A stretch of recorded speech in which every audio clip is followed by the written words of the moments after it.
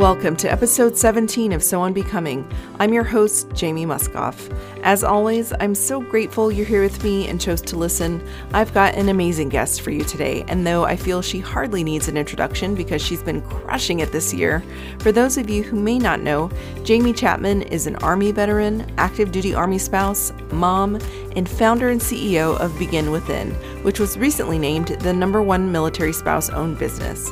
We first crossed paths on a Veterati mentoring session, and I'll never forget it because I was so excited about what she was doing and what she was saying, and I thought, this woman has 1,000% of the skills she needs to succeed.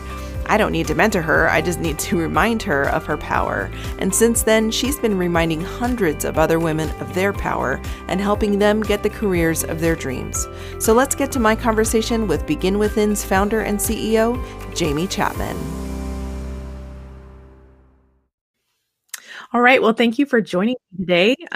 Give us a little bit of background about you. Tell us what your name is, where you're from, where you are now, and what you do. Well, hello, everyone. This is Jamie, named twins with Jamie. I am the founder and CEO of Begin Within. At Begin Within, my team provides career resources to high performers. I also currently serve as the career and employment advocate for over 10,000 military spouses at MSAN, the Military Spouse Advocacy Network. I also serve as an advisory board member for a pretty cool up-and-coming financial company called Securing Life Today. Where I am now, I am an active duty Army spouse, and we live in Germany. I've been married to my husband for 3 years. Before that, I served in the Army myself for 6 years, and we have a 2-year-old son who's going to be 3 soon.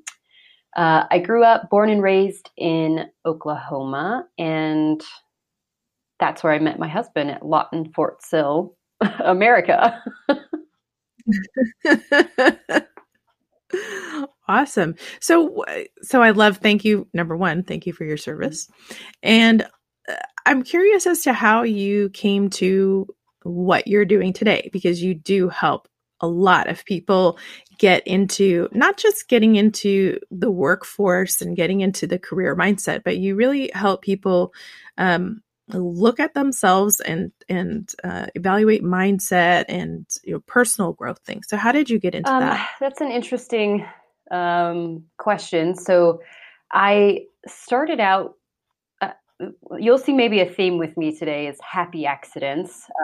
It just always seems to happen like that. I love it. But honestly, I graduated college. I ended up going through, got a degree in communications, got a degree in MBA. And then after that, I went straight to work at finance companies, which is totally not my thing. So I worked for 2 really large, familiar finance companies. I won't name drop them here, in call centers. Mm-hmm. And I hated my life. It was terrible. So I kind of came down this path. I had been serving in the reserves this whole time in the Army. Just for some context, I'm very, I love the outdoors. I'm a master gardener. I also love to bird watch. And so I had been working in call centers and also really, really just wanted to go outside. So the call centers were making me so crazy. I actually just started job searching, Craigslist, Indeed, wherever I could find to look for work outside. And I found a job at a beautiful plant nursery and was loving life, but I needed some more hours because that was paying me like $9 an hour, and I was making dirt, literally making dirt and making dirt. And then I found a job, and this is what led me into the kind of career and employment space at a nonprofit in the state of New Hampshire, where it was my job to help special needs adults find jobs. And so we trained them to do hands-on skills like custodial work, gardening, working with tools. We also did the employment side of the house, and we would get them basically volunteer jobs at real companies locally, teach them how to do customer service, teach them how to do resumes and talk to employers about jobs and that kind of thing. So all just happy accidents because I just really wanted to go outside. Then after that, my life kind of switched gears and some personal things happened, and I ended up with my husband, who's in the Army. I had separated from the military at that point. And then when I got with my husband, I started working at the Army's TAP program, SFL TAP, Soldier for Life Transition Assistance Program, where I make a joke, but it's true. I got laid off twice, but promoted thrice, 3 times. And in that short, because the Army's TAP program, it's a contract. It's not like some of the other branches that use government employees. So I started out at the bottom tier as a career counselor, loved working with the soldiers, and then it got laid off. And then I went right back to work for them again. I got promoted a couple times. I ended up being the regional manager of Germany, where I live now. Then I got laid off again. I got pretty frustrated at that time. And then I had taken a hobby blog I'd started a couple years earlier, Begin Within, and started my company. The original plan was to be like a side hustle while I looked for other jobs. And then it just kept growing and people kept coming to me to do their resumes. And then in the year, because I started really Begin Within, started selling services in April of 2018. And so now coming to May of 2019, the company's grown so much in just a year. And I have a team of 5, if you include myself, and we're just rocking and rolling. It's great. So I love it. Yeah, that's fantastic. And I think, you're definitely just such a great success story there. And I love that there's just kind of this natural progression of things that you were doing and you just kind of seizing moments and taking opportunities to learn and grow. And, I certainly remember, and this is why I love it most, is because Jamie and I met on a Veterati mentorship phone call. And I remember listening to everything that you were saying and just thinking like, why are you like, just go for it, do it. Yeah, you have all the things, you have all the skills, just get out there and do it. And to see you now really succeeding and flourishing in it is just really a remarkable thing. And I think that the lesson that I got out of that for sure is, don't hold yourself back. I talk to a lot of military spouses who I feel like really are just on the brink of something. And I think that that's when we're the most scared. So it's been remarkable to see you grow and succeed. What are some of the things the pieces of advice that you would give to military spouses who are either hoping to restart their career or grow professional careers during active duty military life? Well, just backtrack. I remember our first Veterati call. I kept saying to you, and it was because you motivated me so much. I was so fired up. I kept saying to you, Jamie, I could go kill a bear right now. Just wanted to say that. I know that you were probably thinking, who is this hillbilly girl I'm talking to right now that's going to go kill a precious animal? But no. Anyway, I was fired up. So that's how we met, Jamie and Jamie on Veterati.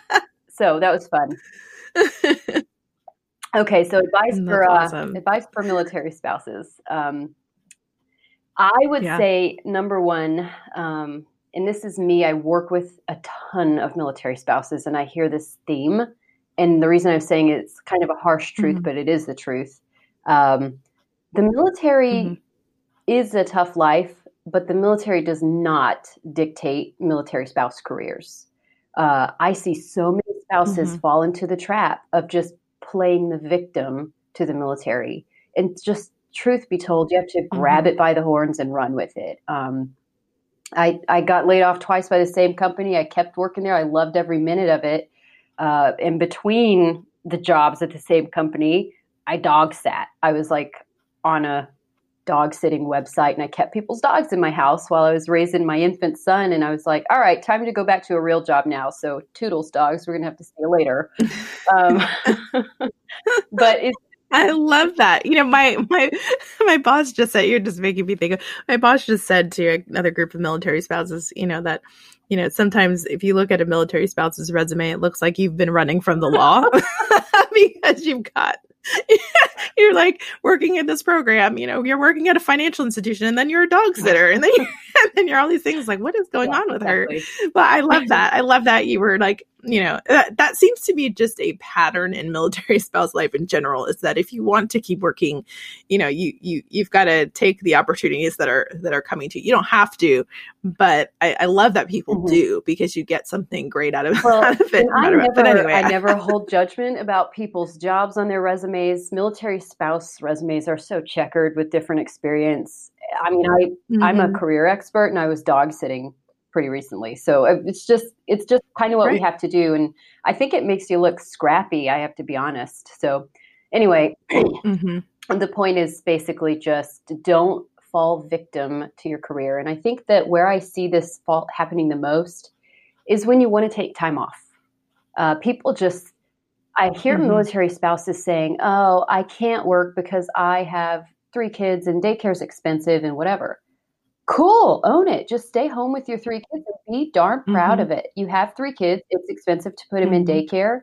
And you should just be proud. If you want to stay home with your kids instead of work that year, go ahead and stay home. Deployments are hard. Life is tough sometimes in the military, and you're not victim to it. You should just be proud of whatever place that you're at, but also realize that it is hard work and you have to keep working at it. So that's the first thing, really. Just don't let the military dictate your career. You're not victim to it.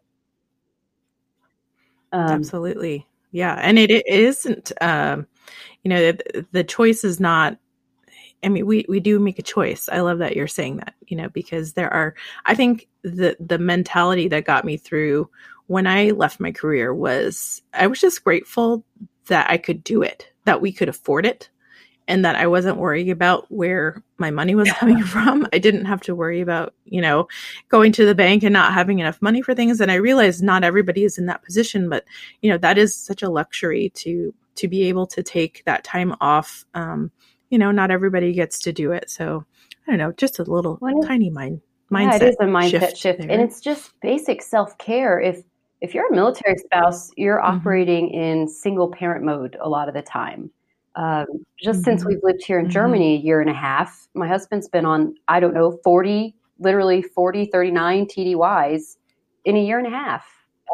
Wow. It's crazy. And, it's just the same if they're deployed. They're actually gone, though, the whole time. So it's just different. You have to take care of yourself as a military spouse, and just being happy with the place you're at. If you are in a position where you need to stay home, or even if you work and you work part-time or take freelance gigs, but you're not doing the whole 9-to-5 gig, then just be happy with where you're at. You're not victim to it. You're in charge of it. You're in the you're driving the car, Love it. I love that. Absolutely. What other things? So maybe the next thing is to bear in mind that people are your number one asset. People, I use the word networking and I hate it. Networking is so key to your career in general. Networking is key to building a tribe of friends. Networking is key to everything, like surviving as a military spouse. But I hate the word networking, so I like to have people substitute the word networking with the word relationship building, because that's really what it is. It's better to have 5 close people than to have 100 acquaintances. And you'd be able to rely on each other. You're not just a leech. You're not just taking from them. You're giving to each other, if that makes sense.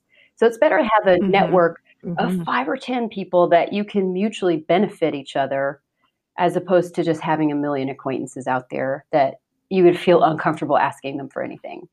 So that's what you got to keep in mind. People are your number one asset. Networking is hugely important, but substitute that with relationship building. If you're serving, if you're offering value and building strong relationships, your career is going to be great. Your career's off to a good start. So. I completely agree. Yeah, I call that connecting versus collecting. And on social media, that's very easy to do. You can submit a bunch of different LinkedIn connection requests, and then suddenly you think you're connected, but you're not really. Have you taken the time to offer those people that you're connecting with something that you have of value?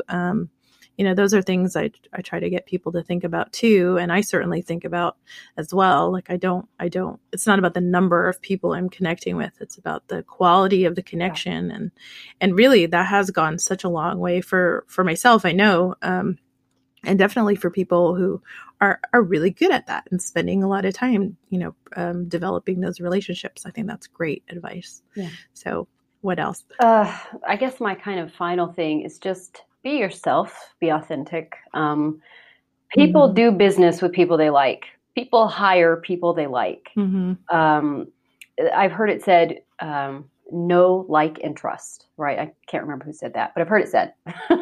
So keeping in mind that if you're showing up and you're just being yourself, if you're some tacky 87-year-old woman who likes to bird watch and who likes to garden, that's totally fine. Just own who you are and be that person.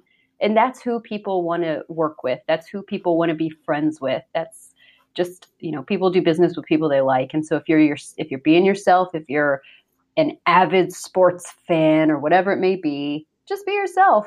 People want to hang out with you. And if they don't want to hang out with you, that's probably a good indicator that you don't want to hang out with them. So I know that sounds a little bit high school, but that's how the world works. And so if you want to find your tribe and connect or find the people that you like working with, you've just got to be yourself. Yep. I agree. I mean, I don't know. You don't want to be connecting with people as somebody else and then set up kind of these weird expectations of you. Just be you. I think that's great. So on the flip side of that, what are some things, because you do help people build their careers, and I'm sure in your work with TAP, you probably have had, and in your previous positions, you probably had the opportunity to work with employers as well who are looking to hire veterans or military spouses. What are some things that you would tell employers about the military spouse community or spouses that you've been working with in terms of how to help them through the process of returning to employment or maintaining employment? So just first and foremost, I am right now is such an exciting time to be an advocate for military spouse careers. Oh man, people are out there shaking trees right now, and it's just really cool to see it. I mean, when I go on LinkedIn one day and I'm saying, "Oh my God, that's Jamie Muscoff, and she is at this hearing right now, preaching the gospel." I was like, this is how it happens. This is how movements start, and this is how it works. So I'm really proud to be in this community right now. With that being said, the first thing I would say to employers is that movements happen, but they also die out often just as quickly as that they get started. And so it might be the cool thing to do right now in 2018 and in 2019, but don't let it die off in 2020. We've seen it happen in recent years, maybe back in 2011 or so with administration changes. There was a movement, the Joining Forces Initiative kind of just fizzled off. And I really just want to see it keep going. So don't lose the fire under your butt. Keep it going. That's kind of the first thing I want to say. Next, the next thing is more technical, I guess. With military spouses, a lot of employers just don't understand us, right? We have a very unique set of needs, but really the primary things that an employer needs to focus on is retention and longevity for military spouses. Realize also that when you hire a military spouse, you're going to have to make some compromises and you're going to have to make some exceptions for them sometimes to keep them on for the long term. But that shouldn't deter you from hiring them, because hiring military spouses is just good for business. We work hard. We are dying to keep these good jobs for a long term. And I like to say that we can work many miracles every single day, sometimes just to get out the door on time, to be somewhere when you're kind of single parent moding it and you have 3 kids. It's a miracle in and of itself. And so you're literally tapping into this network of miracle workers who really, really, really want to work for you. And so it's a good business decision to try to hang on to them. So it's all about retention and longevity. You may have to work in some flex work options. You may have to build in a little bit of time off for them because they have things to do like move and relocate every couple of years. But it's worth hanging on to them if your company has the ability to do that. The kind of The other thing I want to say is this, and I've talked to some folks that do research on this subject, and this is kind of the general consensus from what I've gathered. A lot of companies are gung-ho. They want to hire veterans. They want to hire military spouses. And that is so cool. Keep being gung-ho about it. But realize that military spouse needs are super, super different from veteran needs. We just have, yes, preach it. we have different things that we have going on. Veterans tend to be more stable. They're not moving around all the time. They've already separated from the military and the crazy lifestyle is over. But military spouses just have different needs. A lot of us are in the middle of parenting, in the middle of moving, having deployed spouses, and our needs are just different. And so just as an employer, you can't just have this social responsibility or goodwill initiative to hire military spouses. You have to execute it. And that means that you have to create its own, separate hiring initiative. It's got to be different. You can't just roll hiring military spouses up into your current veteran hiring initiative, if that makes sense. It just won't work. So yes, absolutely makes sense. I've definitely experienced that firsthand being part of a military spouse focused training program. And I will say, one of the things I think I'm getting out of that, in addition to the research that I'm doing for my doctoral project, is that it's, like you said, going back to what you said about the fact that now is the great time to talk about military spouse careers because it's a hot topic. Everybody's wanting to be in on the space. But when that sort of fizzles out or when the interest is the same, and that's true, that happened with veterans, because there was a point where everybody was just really gung-ho about helping veterans get employed, and then their unemployment rate went down, and then great, we're done with veterans, like no problem. Yeah, but the thing I think with military spouses and helping military spouses is that I think what employers will see is that by helping us and figuring out how to deal with our specific problems, they are also able to figure out how to serve their workforce as a whole as the future of work progresses the way that it is. So I know people tend to get very focused and they get a little bit scared about not focusing on military spouse employment. But I highly encourage employers and everybody working in this space to really think wider than just our community, because the things that are relevant to us, the childcare, the taking care of relatives in general who need your care, or the flexibility of your schedule, those are things that everyday civilians also have to contend with. And I think that military spouses are a great case to start really looking at those and improving those for your overall workforce, because there are certainly other people facing other challenges as well that are similar to ours, but I think it's just, like you said, it's good for business overall. It's not just good for business because it's a military thing. It's just good for business in general. So I love that. Amen. Advice. Yes. Yeah. I could go off on this one all day. All right. And lastly, I know, right? You and I both, I think that it's just so important, and it is such a hot topic, and that's definitely where my energy is focused. It's not so much because I love that we have so much support for the military spouse. Your company provides such great support for military spouses. I think my focus is definitely shifting toward employers and organizations that support military spouses, and how do we do that better and well and effectively, and how do we scale that beyond just even this community. So last thing I'm going to ask you is something I keep asking more and more in these interviews is, tell me what you're grateful for today. Oh boy. So this was a loaded question. You gave me like a tip before we started, and I still have just been racking my brain. And I said, as a joke, I said, Jamie, I'm not grateful for anything, but that's not true. I have been just in general,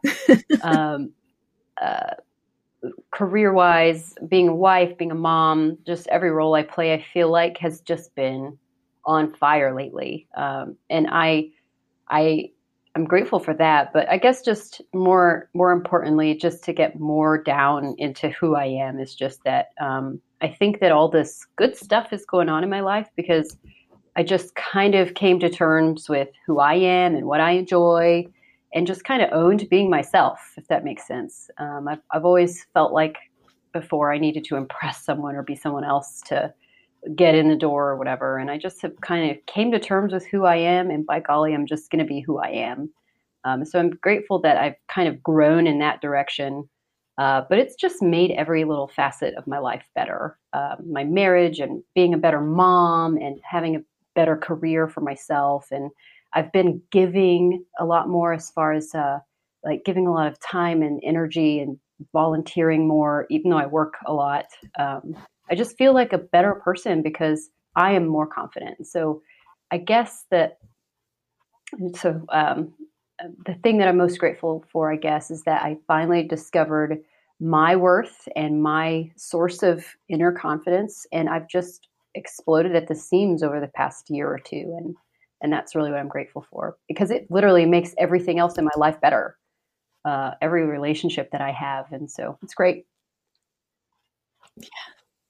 I love that. I think that's a perfect thing to be thankful for and grateful for, because that is a hard-earned thing. Confidence in oneself. I mean, I think for me, definitely it has been over the course of my life, but and it's a struggle every now and then, but I love that. Mm-hmm. You're grateful for that. And I think that that's a great way to end our conversation. Yeah. So thanks so much, Jamie. Thanks, Jamie. Name twin. Yeah.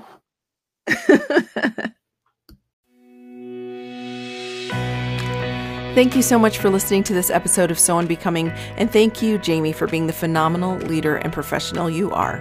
I'll have Jamie's contact information for you in the show notes for this episode. This year is quickly coming to a close.